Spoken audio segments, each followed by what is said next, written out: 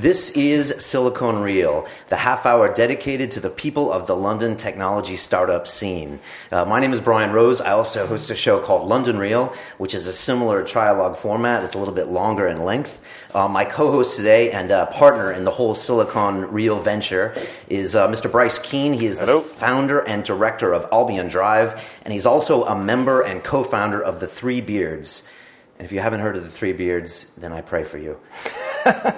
Because they are a London phenomenon. They host the Silicon Drinkabout, which is a weekly get-together for anyone who is in the tech community, or if you're like in a zoo and you want to go look at them, because you can go. Anyone can go. There's no sign-up. There's nothing like that. You also run monthly events called Don't Pitch Me Bro and quarterly Digital Sizzle.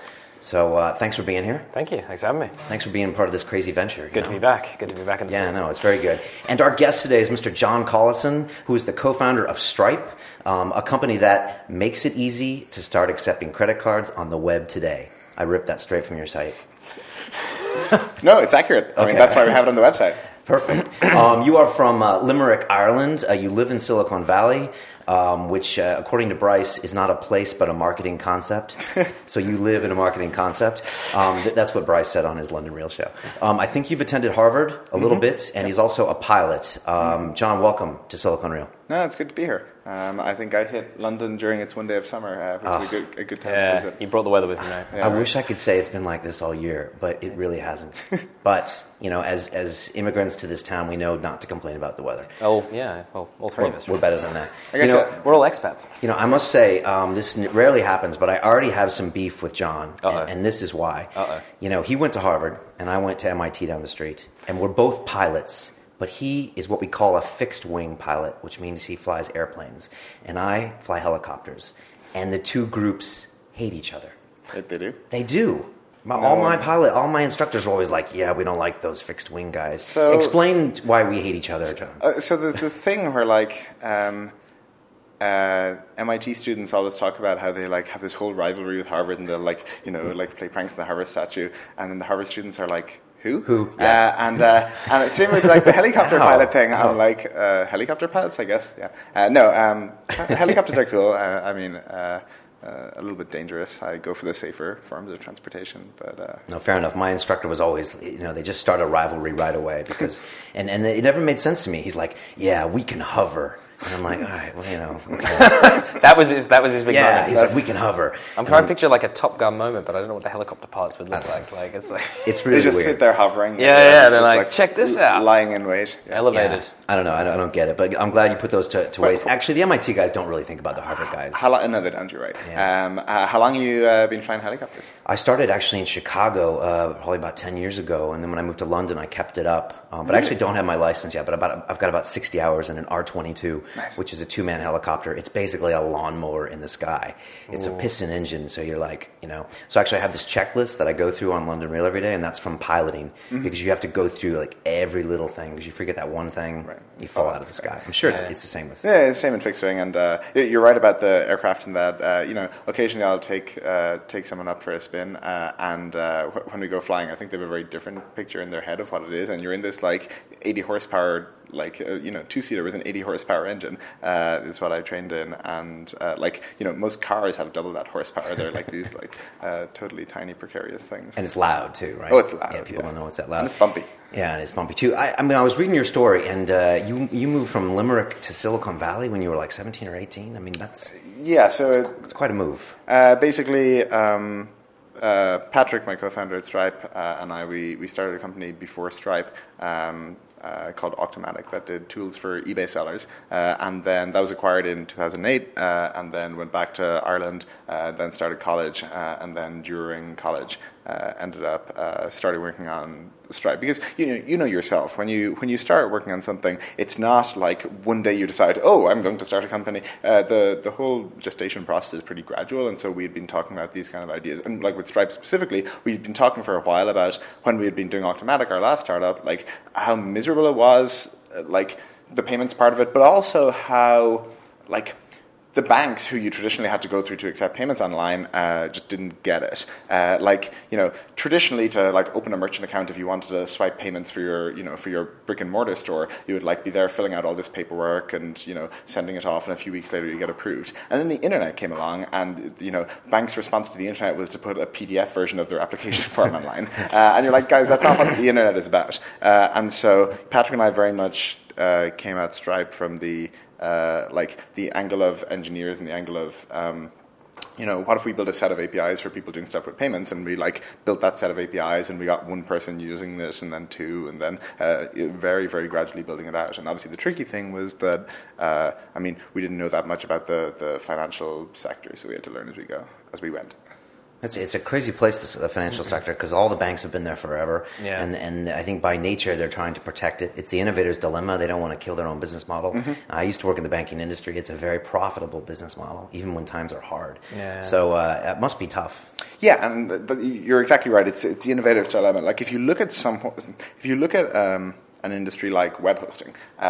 Previously in web hosting, if you were to do anything, you'd have to buy managed, servers and have them in a colo, and you're paying whatever amount per month, and that's before you serve your first web request. And so there was this incentive to keep the status quo around, because it meant that running whatever tiny small traffic website, started at thousands of dollars a month. And so the hugely disruptive thing about AWS or Heroku or all of these is they're charging on a per unit of computing power basis, or per web request basis, and so for all the small users, for all the users who aren't getting that much value out of it, they're not paying very much, and so it's not in the traditional web hosting company's interest for this whole model to promulgate, and that is the classic innovator's dilemma, right? It's acting against your interests by serving this lower end of the market, and so I think it was similar in financial services, where the banks were interested in the kind of large e-commerce companies, and everyone else they didn't really care about, and there was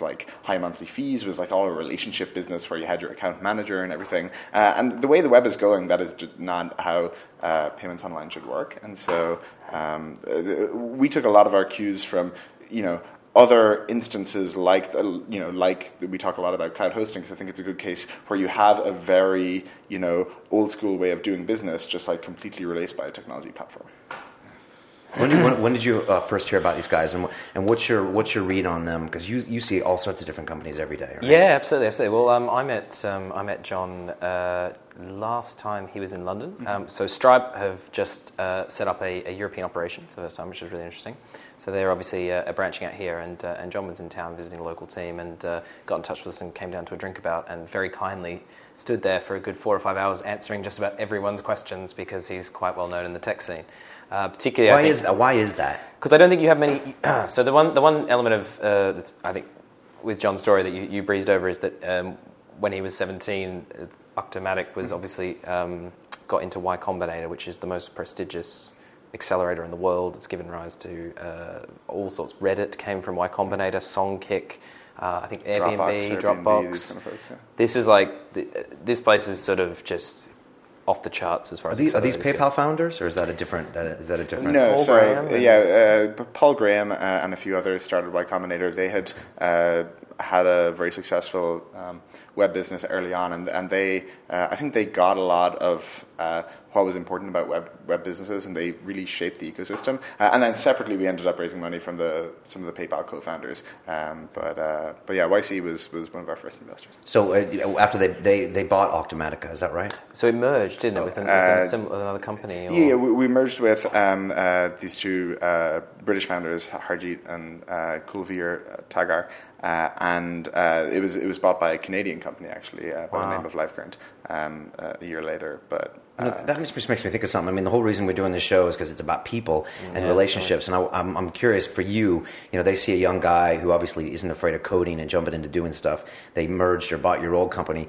I mean, do you keep these relationships up with these people, and how much of that is due to your success? It's like your next venture.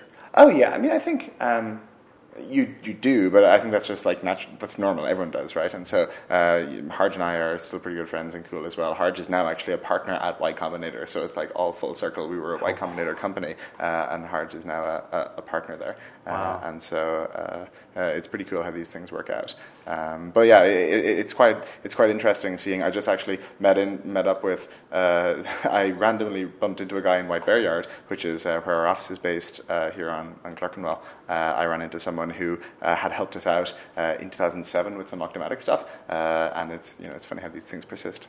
Now you're back in London. You used to live in Limerick. Now you live in Silicon Valley. Is any part of you feel like just cancelling that plane flight home and staying here in London?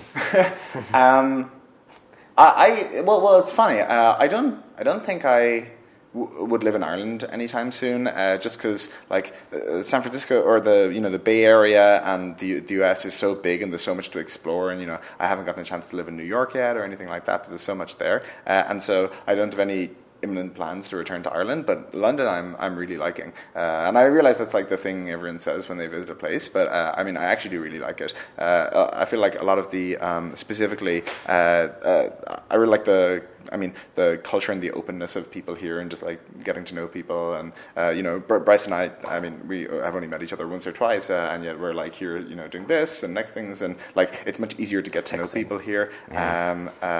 And you also have like London has this like amazing feel about it, just even the architecture and the infrastructure, and in San Francisco you take the BART, which is this like dirty old from the 50s like screaming train that's super loud underground and it's miserable. I don't know if you've ever taken it, but a long time ago. And here you have the like gorgeously clean underground trains and like the Barclays bikes. I've been like cycling around the city all week, and so I think London is like super livable. I would have never thought someone from San Francisco area would have said A, the tubes are clean, or B, that you enjoy cycling in this city. So we're having our moment. I was cycling yesterday down Oxford Street, and it was like a game of Frogger in that like the buses and you have the buses like passing each other, and I think cars aren't allowed on Oxford Street. It's dangerous. It's crazy. It's all duck and weave. I want to just ask you a bit about Stripe, and I want to just ask you very generally, like, what's been your biggest surprise and your biggest disappointment over the past, what's it been, 3 years, 2 years? 3 or 4. Okay. Yeah. Biggest surprise, the biggest disappointment, I think the, if you were to graph kind of happiness or success or of a startup over time, it's like very spiky and very noisy, and like you have up days and down days, and you need to be able to even it out, or otherwise you'll end up being like miserable on 50% of days. It's kind of like this is Nassim Taleb's thing in Fooled by Randomness, that we're oversensitive to the noise, and there's like a lot of noise in startups where you'll have like lots and lots of minute disappointments. Like we haven't had anything major go wrong at Stripe. We've never had some like huge lawsuit, touch wood, or anything go catastrophically wrong with the product. There's been lots of kind of minor things that we've been disappointed with, but I think the whole point of a startup is that you need to be like good at taking that into your stride. And one thing that's been really cool to see as the company has grown is, when you start out, you're these like, you're 2 or 3 or 4 or 5 people working on this idea, and it's not even clear if this like idea is a good idea, and it's not even clear if anyone will use it, and it's very much you in this like uncertain limbo of is this like a startup, or is this like four guys wasting their time? And as the number of people working on it grows, you get this very cool sense of like shared mission and shared common purpose, and that's one of the nice things, because that helps even out the those bumps, because even if you're having a down day and things aren't going well in your area, someone else is doing stuff. And so we actually do a lot of Stripe to try and to promulgate this. The fact that we're like, now 55 people all working on this one shared thing. And so, for example, when you ship something at Stripe, like a feature or a product or a new thing, you'll like send out an email to everyone. So we have this like shipped@stripe.com mailing list. And that's just like one of those little things where like you're part of a larger collective thing, rather than like you miserably kind of hammering away on your own part of it. which I realize is not answering your original question. So the whole company gets that email that we're all launching this thing? Yeah. It doesn't even have to be like a public-facing feature. You know, like our lawyer will send shipped emails that we have like signed some agreement, or our, you know, like sales folks, or like our support team that they, you know, have got down to inbox zero on tickets, or this kind of stuff. Inbox zero. Cool. I mean, it's important. I like that. It's just extra communication, ultra communication. Oh yeah, so we do. I mean, I could go on for like a whole podcast about communication, because, you know, we have a lot of stuff around it. But in general, what we try to do at Stripe is like just like surface as much communication as possible and be as much of a hive mind as possible. And so we like have this whole intricate email list structure where you can share information across groups, and you can be subscribed to. It's like a subscription model where you can be like pulling in from all these different areas, rather than you don't have to be like listening to one channel. So it's not like, you know, you're on the sys team, or you're on the, you know, product team, or you're on the sales team, or you're on the support team. What happens is like a lot of stuff is organized via mailing lists, and then you can like choose, I'm going to like be part of these discussions and these discussions. And so like, even though I don't work on like systems infrastructure day to day, I'll still keep up with the discussions. It means that like everyone can be part of like a lot of the larger, you know, things that are going on, rather than being very segmented into their one area, which we think is cool. I think that's good. It's good strategy. I mean, I guess and that's probably like your open layout. You were saying you don't have a receptionist, and is it just like free flow of ideas? I mean, it's. I feel like I know I really like Mad Men, and me too. I worry about myself because I like it so much. One of the reasons I really like Mad Men is like Don Draper has this amazing ability to make like completely meaningless things sound really interesting, and like, you know, attach a narrative to nothing at all. And so he'll be talking about, you know, like in the most recent one, Hershey's, and like what Hershey's means, and Hershey's is happiness. And I feel like sometimes people pitching, you know, ideas on collaboration can be a little like that. And you're talking about like free flow of ideas, and, you know, like 99% of a startup is not about like free flow of ideas. It's like having a clear idea of what you're doing and like executing on that, and being able to like really get stuff done and get stuff done at a faster pace than everyone else. And so it's a little bit of the, you know, everyone sitting around talking about their like free flow of ideas. But at the same time, we do think that one, like, sharing information is just like really important, because one thing we try to do at Stripe is like we don't have like all these very different layers of management. Like everyone is working on their own individual thing, and so people, no matter kind of how long they've been there or what they're working on, it's like an individual working on tasks rather than managing a team. And so, for example, we don't have product managers at Stripe, which is a fairly traditional role within tech companies, where that person is responsible for just like speccing the product and managing it, but not actually implementing it. Instead, there'll be like a, you know, 2 or 3, 4 person engineering team, or like, you know, 2 engineers and a designer working on something, and they will and like one of the engineers will just do the product management part-time, so they'll be responsible for making sure everything that is getting done that needs to be done for it to be shipped. They're the ones responsible for like talking to the users along the way and making sure that this actually like solves the person's problem. So, you know, people have you know, a huge amount of autonomy in how they do things. If people are going to have all that autonomy, one of the things you need is like they need to very clearly understand what's going on at the company, and like, you know, what our plans are for the next, you know, N months, and also what everyone else is working on. So if I'm dependent on, you know, if I'm working on this product, and we're also going to need to get the, like, you know, get some deal done and like sign some contract, I need to know like how up to speed the legal team is with this and all this kind of stuff. And so the whole point of the mailing list structures and like the general free flow of information across the company is that people can work much better autonomously if they like can keep as much of the state of the company in their head as possible, rather than all these independent departments who don't really know what the other one is doing. And so, you know, we also have like fairly regular all hands meetings where, you know, there's actually a lot of detail on what each team is doing, even if it mightn't be like directly relevant to what you're doing today. It's pretty important to know the general direction. Okay. I'm going to hit you with a devil's advocate question, and then you need to come up with one too. And I'm just looking at the business model for the first time, and I'm like, okay, I look at your company. You're a new company. I look at your fees. It's like 2.9% of transaction. You're very upfront about that. 30 cents a transaction, and I say that's the same as MasterCard. That's the same as PayPal. You're a new company. How do I know if you will go insolvent? I'll get my money. I'm sure you hear all these questions all the time. What do you say to that?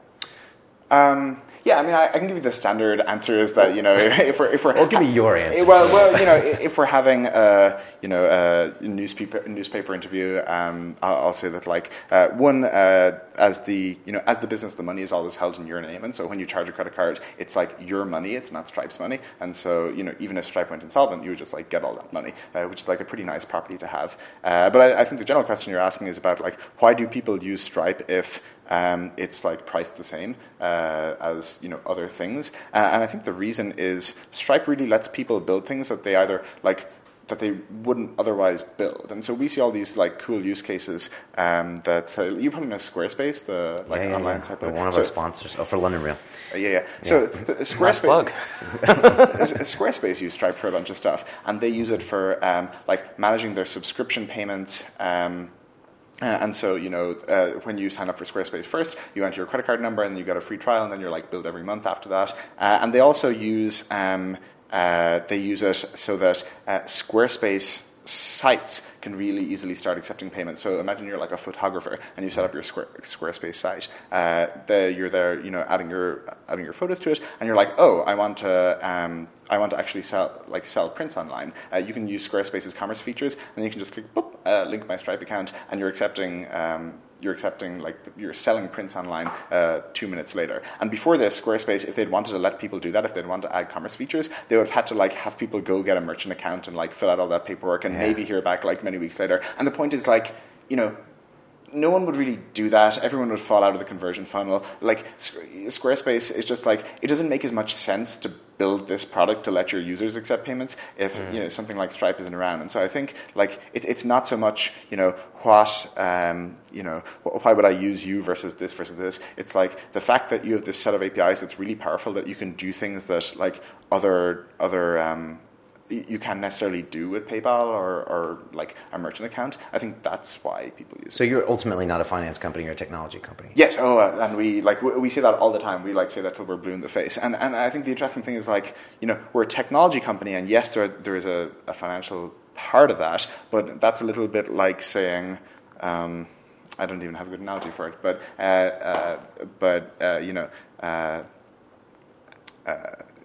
Transport for London is a transportation company. They're not, they're not in the business of producing wheels or trains. They're about getting people around, and so that's why they get into all their other things. And similarly, moving money around is part of what we do, but the core of what we do is providing better technology so people can build better apps, build better websites. And we're seeing all sorts of cool stuff being built with Stripe right now. So do you know Lyft and Sidecar, the ride-sharing services? Sidecar. So the ride-sharing services, they're in a lot of places in the US. So Lyft uses Stripe, and what they use it for is it's super cool. It's this app. You take it out of your pocket, you sign up, and you give them a credit card or something like that. Then when you're anywhere in the city, if you're anywhere in San Francisco, you tap a button, and a car comes to pick you up, and they drop you off where you want to go, and the fare is just deducted from your from your card on file. The interesting part about it is these aren't cabs. These are just normal people driving their cars. And so normal people can also sign up for this service. You can become a driver if you want to earn income on the sides. And so the people driving for them are a lot of students, a lot of people working part-time, all this kind of stuff. And so you can imagine if you're Lyft, the real challenge here is not only do you need to charge money, but you also need to you're not the one collecting it. You're not collecting it purely on behalf of yourself. You're paying out all these drivers. And so Lyft used Stripe to say that, okay, we're going to store all these customer payment credentials, and then we're going to when we charge $20, say, okay, whatever, I don't know what the ratios are, but 17 of it goes here to the driver, and we keep 3 of it for ourselves, or something like that. Okay. And so they're doing this kind of complex, multifaceted thing that I don't even know if you can do that with PayPal or a merchant account. It's interesting because we look at it originally as a consumer, but then when you're a vendor, all of a sudden, I was just going to say, Brian, if you start taking donations, you're going to be using Stripe. I know, you're it's on weird because Squarespace. he's Squarespace. Now you can sell your photos, and everyone's what? Yeah. And now you're the best thing. But you're totally right on the technology company part. The interesting, the amazing thing about the internet is that it's breaking down. You just break down all these geographic barriers. We were talking about UFC earlier. If you go on a UFC forum, it'll be guys from the US and Australia and South Africa and the UK just all talking together, and no regard paid to the geographic boundaries. And that's kind of what we're trying to do with Stripe, but for the internet economy. And that right now the internet economy is quite like fractured. Like if the US money flows around within the US, and South African money flows around within South Africa, and what we're trying to do is make it easy for like anyone anywhere to just like start participating in the broader web economy and make that like more interlinked and more global. And I know that sounds kind of like very high level, but that's actually a really meaningful thing. And so that's why we're in London. That's why there's like 4 of us based here now. Is that London's probably going to be the hub for as we start expanding into Europe, and again making it so that like if I'm just like a developer in Denmark building a service that people really like, that I can start using it. And we see this all the time where people, it's like people all over the world that form the web community and that form the web we use today. Like Travis CI is like a pretty popular continuous integration tool. There are like some guys based in Germany. If you send out like mailings to your users, you probably use Campaign Monitor, which is based out of Melbourne or Sydney? Sydney, I think. Yeah. And so we want to kind of like have there be more of this, have the web be more global. I mean, London's always been the currency capital of the world. You could say New York is for stock markets, but for currency, it's always London. It's right between Tokyo and New York, and it's a smart place to be. It must be tricky, though, when you're dealing with all these random countries and offshore dollar accounts and all that stuff. I'm guessing it is. But anyway, I wanted to ask Bryce. I'm putting you on the spot. Yep. If you had to ask him a devil's advocate question, what would it be? I don't know. I've got more of a devil's advocate question.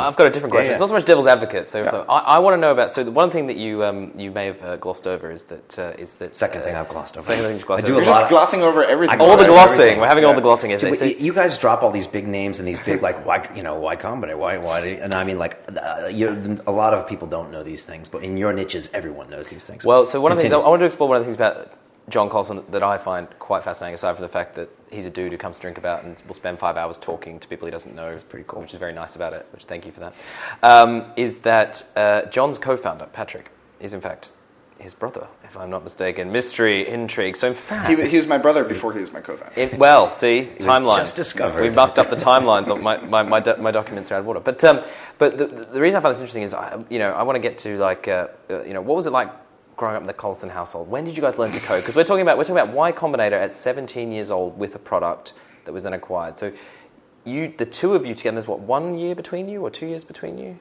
2. 2. One of the things we face most often, and the reason I bring this up, and I was quite curious about your sort of childhood and growing up, is always one of the things that we hear a lot is the shortage of developers, developing talent. Now, the two of you together, it's rare enough to find one person in a family who's a wonderful coder. Having two that are brothers and also co-founders is I find really interesting, not only because it's a local European thing, but of course the age you started and the business and then off. And yeah, I mean, I think the thing about... So Patrick learned to code when he was, I think, 9, or started coding when he was 9. I think learn to code has this, like, air of completeness and finality about it that is, like, completely inaccurate. I learned to code and then I was done with learning to code and I knew all the code and it was great at 9. And 10, I moved on to philosophy. But so he started coding when he was 9. I was a bit later. I was, 14. And, it was like both of us in the early days messing around with websites. Actually, we just... we both learned to code from this book, the PHP Visual Quick Start Guide by Larry Ellman. And Larry actually just joined Stripe last week. This week, which is pretty cool. Okay, that's full circle. That's totally full circle. Yeah. And we have this highlighted, marked up copy from 15 years ago. Did you ask him to sign it when he came in? Well, we met him for the first time about half a year or a year ago, and I'm not sure if he signed up, but we got a photo, which was good. But anyway, we learned to code then, and I think the thing that's valuable is it's not like some people learn to code at a young age and they take it to it like ducks to water and they end up having amazing engineering contributions their whole life, and that's awesome. But specifically within the startup community, and I think the general debate around you read in the papers all the time should everyone be learning to code and this kind of thing. I think there is a value to just everyone should learn to write, but not necessarily become a writer. And I think there is same everyone learns maths in school, even though a lot of it you don't use calculus in most of your day-to-day life. Yeah. And I think there is also an element of this in engineering, where forming a building block for the things you do in the future, and understanding the technologies change and the frameworks change, but understanding the general principles and ideas, I think sets you up much better. Because, the thing about the math you learn is that you're not learning the specifics of how to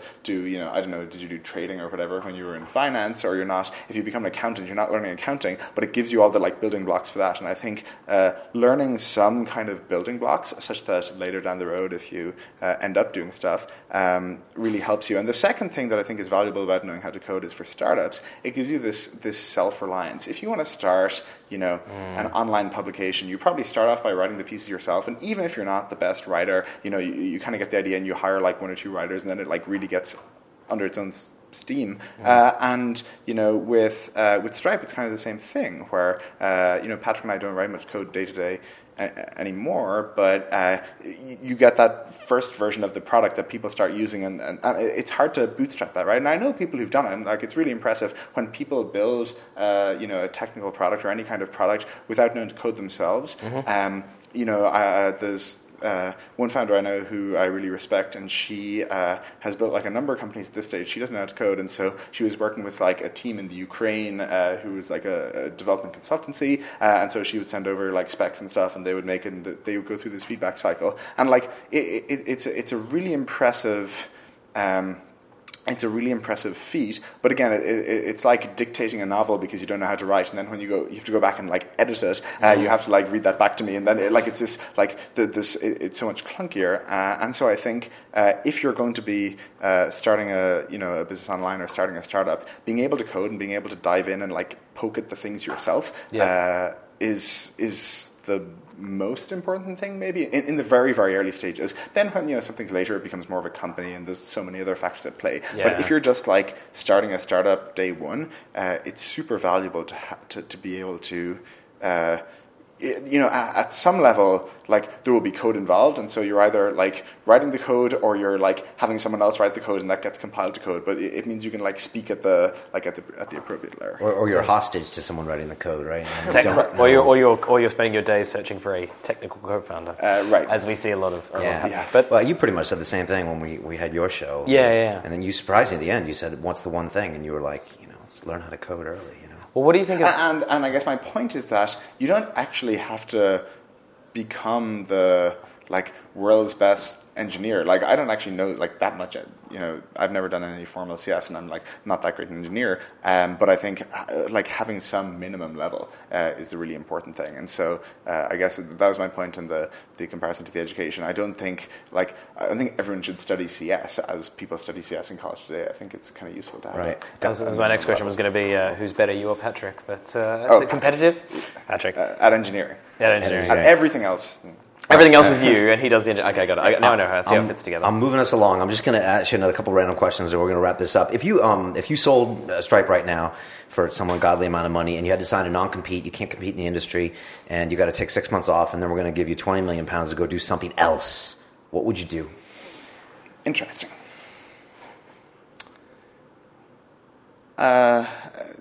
Could you take 6 months off? That's a question. Some people can't take vacations. No, I can take vacations. Okay. Go flying. But there's a. I think there's so many things that I want to say that sound like cliches because they're the hot topics. But for example, I think drones are legitimately pretty interesting. I know. A handful of people now who are running drone startups, and the really interesting things about drones is there are so many things that the drones are bringing the internet into the real world. In that it's kind of crazy that trivial example, if you're a cattle farmer, you can't just be where are my cattle, and that's something that is impossible to answer, and that's one of the places that the internet has not pervaded. And so one of the companies I know that's doing drone stuff is doing a lot of it is agriculture, where it's surveying and things like that, or they're doing it in industry for mining or anti-poaching or all this kind of stuff. Mm-hmm. And so it's there's so much data online, and you can do so much stuff. Google can crawl the web, but you can't crawl the real world, and that was previously extremely inefficient. Anti-poaching, the way it worked was two guys in a Cessna flying around the country, and they would maybe spot a poacher occasionally, but there was so much that went uncaught. And so the idea behind drones is you're gathering more and more data, and you can have these kind of very cheap devices out there in the world, like connected to the internet, recording or doing something like that. And so I think that's a good example of just like a really interesting trend that is happening before us. I mean, there's also the scary surveillance aspect of drones. Yeah, and just that word makes everyone kind So I was going to say, for the ones who are, because you get a lot of listeners at London Real who are international, who are not necessarily tech. So anyone who tunes into this, just want to clarify, we're not talking about military drones. Yeah, we could be. We're talking about the small kind of quadcopter. So the a drone is, I mean, the colloquial word for an unmanned aircraft, and so you have the military unmanned aircraft which shoot you from the sky, and then you have the like any other kind of like unmanned robotic aircraft, and they're getting pretty small these days. You have drones the size of like a dinner plate, and a pretty common one is a multi-rotor, like a quadricopter, where you have like these 4 separate ones. I got one of those, and they're pretty good aircraft. We had a guy drink about with one last week, actually. Oh, really? 2 weeks ago, he was out the front flying it around. Yeah. And I think the thing about drones that will have to evolve is that in the US there are like very clear kind of expectations around what's private and what's not in the real world. Like there's all this precedent in case law that like a police officer can't enter your house without a warrant. But like that took time for people to develop the concept of like where are the boundaries and like what's and then cars came along and now a police officer can like look inside the windows of your vehicle, but they can't like get you to open the trunk without a warrant because that's like a private space. But like the back seat of your car isn't a private space, and we've developed all these kind of understandings of like what the expectations are as these new things develop. And I think in the online world, I mean, as we've seen with all the NSA stuff, we still haven't like there's whatever you think, there is a clear mismatch of expectations here, where like people expect the government to not be collecting all data that goes over the wire, and I mean, yeah, and I think similarly with drones, there's like the very scary aspect of like, okay, now there's like so much more surveillance happening. I think that's like fundamentally not a bad thing. It's just like we need better expectations. Okay.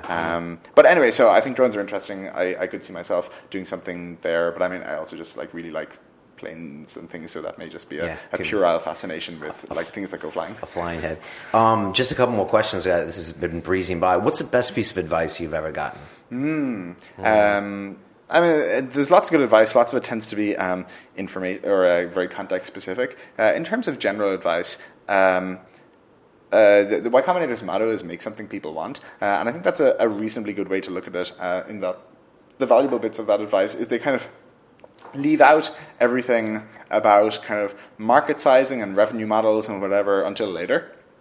Because generally that can be figured out if you're delivering value to people. Presumably there'll be some way to collect value in return, and so I think that's why if you're deciding if you're the YouTube guys in the really early days, you're deciding should I do this, and you're like, oh well, online video is expensive, and maybe like will people pay a subscription or whatever, and they ended up just like pushing that way off into the distance, and they're like, people really want to be able to share videos online, and we're like making something people want, and that worked out really well for them, and so I think that's a reasonably good kind of motto for startups. And similarly, you often find, you occasionally run into people working on startups, working on these like complete Rube Goldberg machines, and they're like, oh, it's a service, and like sometimes like you don't want to be impolite, but you like legitimately got to ask, like, do people want this? And so do people want this? And so I think if you're to have one like completely general piece of advice, I think that's a decent one. There's been lots of Stripe specific advice, but I'm not sure how relevant that would be. That's a good one. I like that. Do people want this? Yeah, well, is it make something people want? Yeah, that's the motto. Wow. We get Y Combinator on here one day. Those guys. What's next for you? I mean, what's this year looking like? 6 months, 12 months, or like what are the big hurdles or the things you're looking most forward to? Right. So I think we believe a lot in the core idea of Stripe. As we've talked about it, of anyone anywhere being able to start accepting payments for what they're creating online. And so unfortunately that's good in that it's a very broad statement, it's clearly a large market, and I think it's clearly a thing worthwhile working on. The bad thing about it is like it's a very broad statement, and so there's just like a lot to do. And so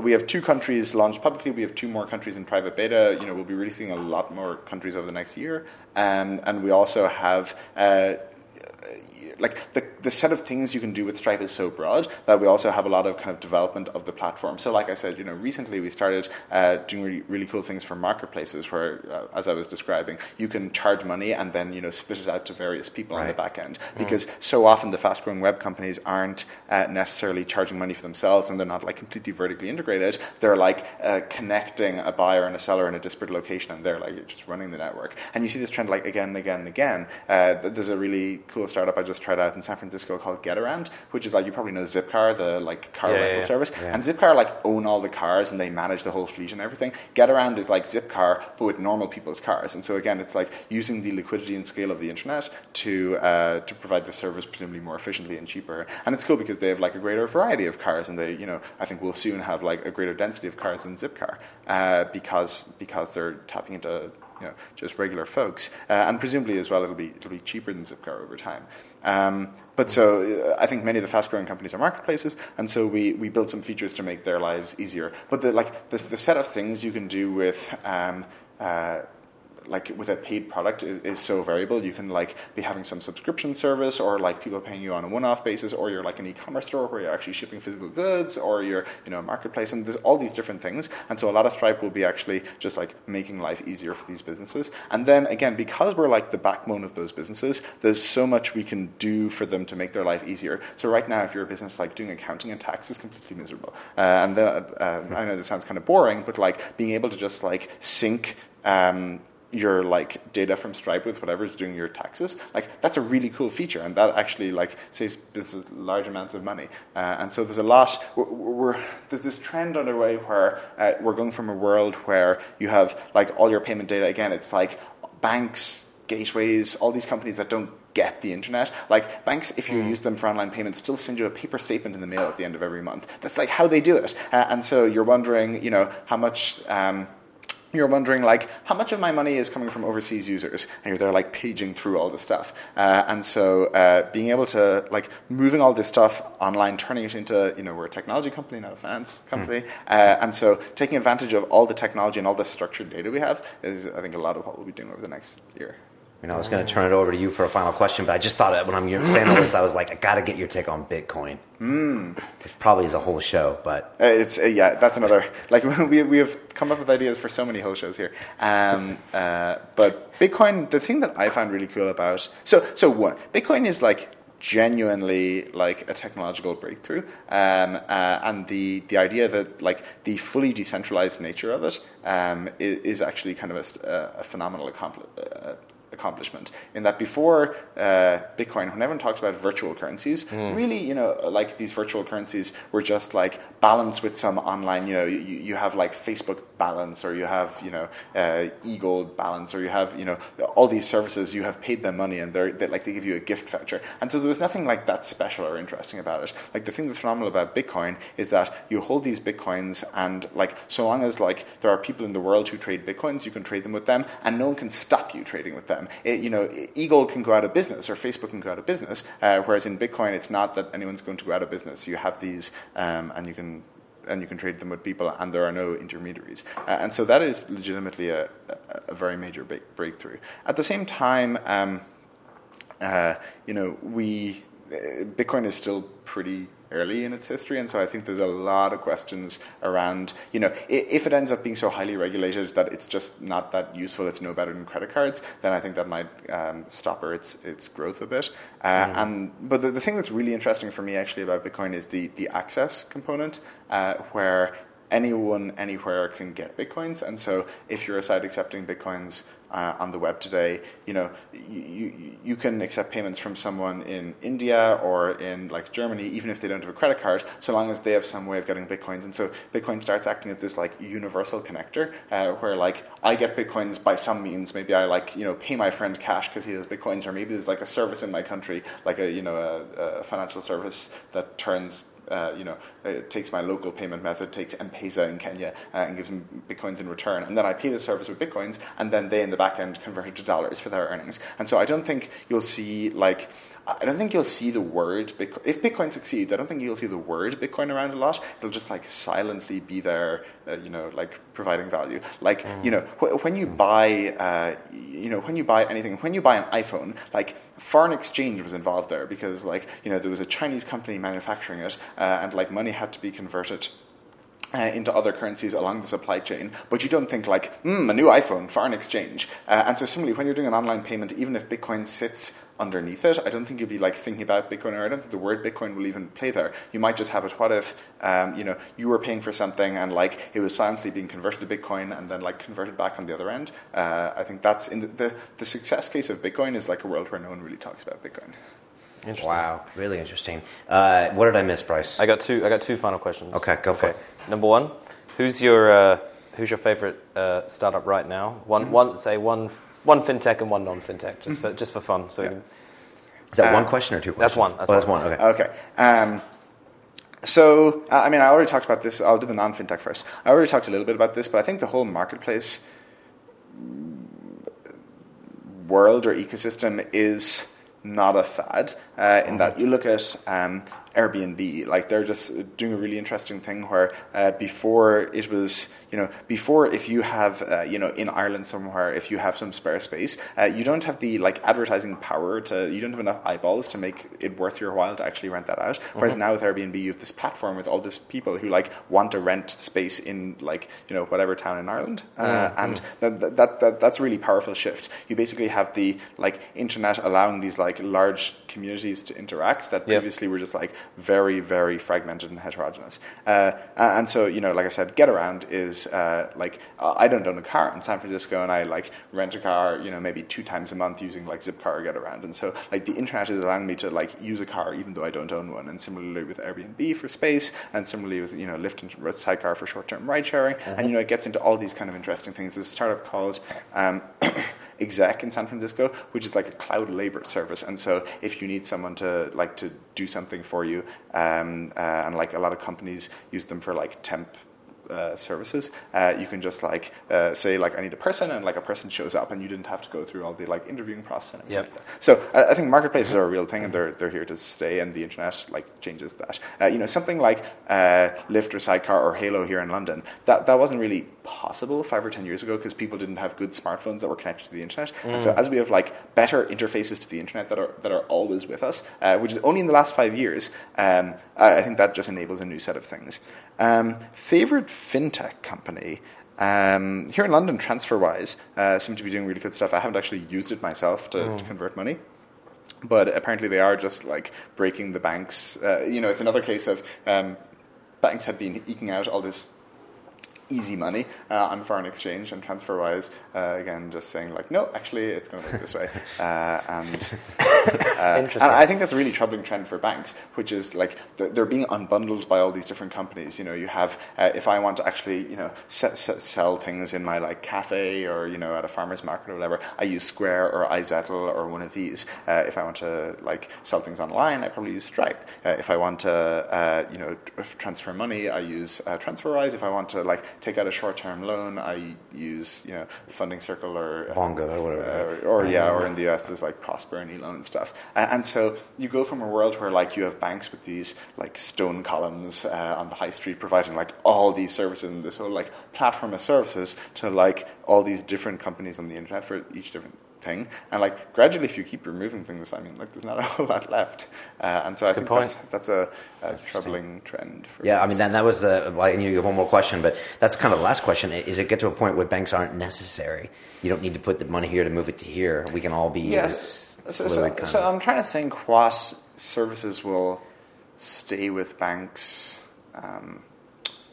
for the next while. Certainly, like banks, because of the way the regulatory environment has evolved, a lot of these, if you talk to TransferWise, they're probably built on a bank, and so they like hold the money in the meantime, like in a bank. And so, like banks are pretty good at storing money, and they're pretty good at like being regulated and like managing regulations. And so I think it will certainly see for a long time, all these services that I mentioned, like Stripe, Square, iZettle, Wonga, whatever, they all like back end to a bank. A bank sits behind them at some point, but is in no way exposed to the consumer. And so I think you'll see banks for a long time being like the platform upon which all these various services are built. I think the problem for banks is that then becomes a commodity. If I just need you as like a dumb store of money, then it's like a race to the bottom of like which bank can be the cheapest dumb store of money. And so banks traditionally have always like claimed that they're like, you know, relationship businesses, and they have, you know, the ad on TV with like the handshake and whatever. At least it's this way in America. And as they move away from being like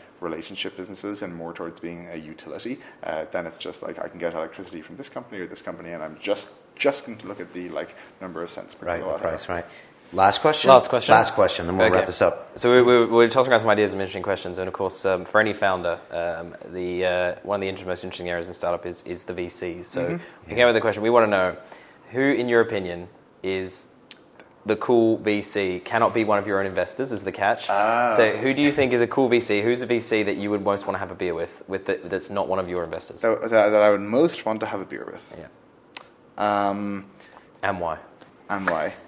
I like this question. It's like, because all the VCs have different. Everyone's always got a different opinion on the different VCs.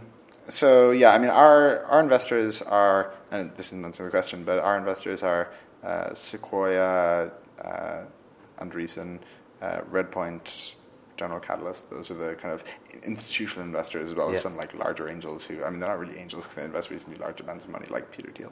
And all those are all the people we work with there are pretty good guys. The other kind of fairly well-regarded firms in the Valley are like, you know, Benchmark, Khosla, ones like this. People I'd want to have a beer with. Not to talk investment. It's just like... Not to talk investment. So First Round Capital, I don't know if you've seen, they do these like crazy videos every year with like based on memes. And they're like slightly awkward, but they're like awkward in the like fun family Christmas photo way, in that they did Friday, Rebecca Black spoof. I think I did see this. They did like the Old Spice another year. And so they seem like First Round Capital, like pretty chill guys. Like if you can, like one of the guys was like in the bath towel, like being the Old Spice guy. I think that was Josh Kopelman, and so he was there like in his bath towel recording this. And like if you can do that for a video for, you know, millions of people to see, I think you're probably a good guy to have. And what about the European VCs? Yeah, so I don't know the European VC scene that well. I mean, I would turn that question back to you. Like, you tell me who we should be. Oh no, I can't. I'm the host. You're supposed to be impartial. I thought I could pawn that one off. That's a great question, though. I like that. It's just always interesting. I'm always interested to see that, because it's a funny world in which perception is often everything, and half the battle is this somebody I'd want to have a beer with? Is somebody who's interesting? And this is the classic one of, you know, the polls in the 2000 presidential election showing that like John Kerry was the person that people thought was more competent, and George Bush was the person they wanted to have a beer with. That's a terrifying analogy for the startup scene. Oh, it's interesting though, because I mean, I guess all money isn't the same. You know, if you're looking for a certain investment at a certain market cap, you have to think a little bit beyond. Yeah, no, it's interesting, and VCs have managed to, you know, you would think that it is, but VCs have really managed to, you know, you talk to anyone raising investment in the Bay Area, in the marketing concept of the Valley, and you know, they're talking about which engineers have which investors have this value, and you know, who has the best connections, and like what services each one's provide, and the VCs have really turned the conversation towards like, you know, working with a firm and partnering with them, and you know, what you value and which you're going to go with, rather than again a sheer like utility, a sheer like numbers for stock game, and I think that's like that's certainly very good for the investors, right? Because they could get to compete on something other than price. Excellent. How do people get a hold of you?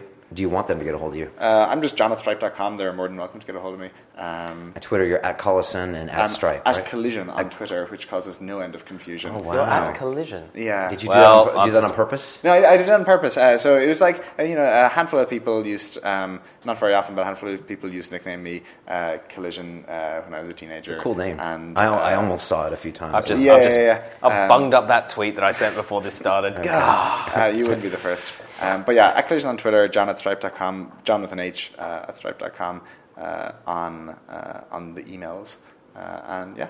Awesome. Thanks so much for coming. When I told a bunch of people today I was going to have John on, I was like, yeah, he was 17 and he sold his first company and now he's 23 and doing this. And some people get that look in their eyes. They're like, oh, what am I doing with my life? And they're like, I already don't like him a little bit. But I had the complete opposite reaction. I read like John's bio and I'm like, God damn, I want to talk to this kid because I love kids. Sorry, young men. I just love seeing young men doing things that I might not have been doing at that age. And so really excited to hear your story, man. Really. No, thanks for having me on. This was a fun chat. And Bryce made it happen. The man behind the scenes. Oh, you shush, Brian. Cool. Well, this is the first time you'll see Bryce. You're going to see him hopefully once every 2 weeks, or who knows when. Subbing in for Colin as we continue this crazy journey, which is Silicon Real. Silicon Real. Did I miss anything? I think we're good. I think that's a wrap. Cool. If you want to listen only, we're on iTunes. You can check us out on Twitter at Silicon Real, and we'll be doing this every week. Somebody from the technology startup community, either here in London or coming through London, like in John's case. So that's it. It's about the people. There you go. Sweet. All right, guys. Thanks very much. Welcome to London. Exciting. And it's so great you're doing it.